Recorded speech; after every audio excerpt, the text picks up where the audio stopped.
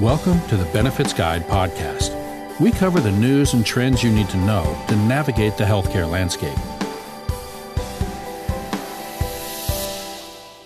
Should you consider a spousal surcharge? By Stephanie DeWilson. Between attracting top talent and keeping your employees in good health, making sure your workforce has solid insurance is vital to the success of your business, but it comes at a price. And when you add spouses into the mix, you might see those dollar signs multiply.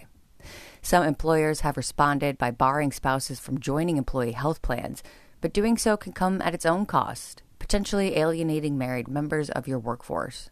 If you're eyeing new healthcare expenses and considering a new strategy for spouses, introducing a spousal surcharge could offer a workable compromise, allowing employees to share coverage with their partners without blowing a hole in your company's budget. Spousal surcharge trends.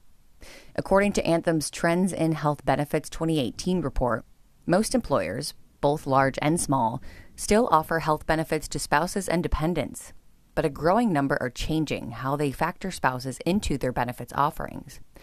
The 2018 International Foundation of Employee Benefits survey found that, up from 16% in 2016, just 20% of employers now either charge employees more to add a spouse to their health plan or exclude spouses entirely.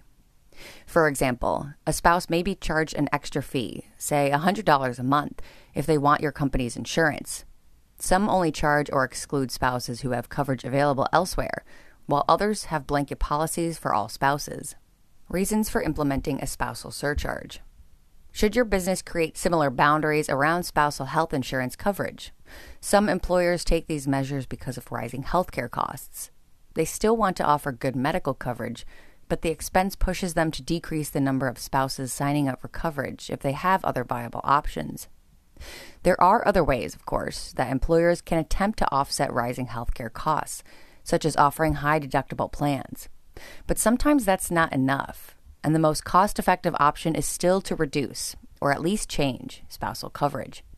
In those cases, it might be a good option to implement surcharges. Sometimes the charges are necessary in order to keep premium increases as low as possible. How to communicate changes. If you decide to implement boundaries to spousal benefits, you need to communicate these changes clearly to your staff without alarming them unnecessarily. The best approach is to just be transparent and honest about why you're making this change. Explain that you want to offer good insurance while keeping premiums low, and that you must implement the surcharge in order to continue offering affordable insurance to those who need it the most.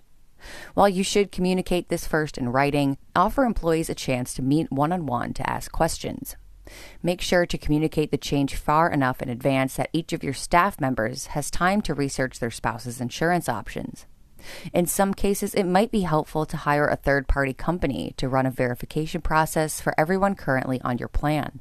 To keep morale up and express goodwill, consider including exceptions when you implement the surcharges, rather than charging all spouses across the board. Exceptions can include spouses who don't have access to insurance anywhere else, spouses eligible for Medicare, and spouses whose employer's plan doesn't meet specific standards. Keeping healthcare costs down isn't always easy for employers or employees.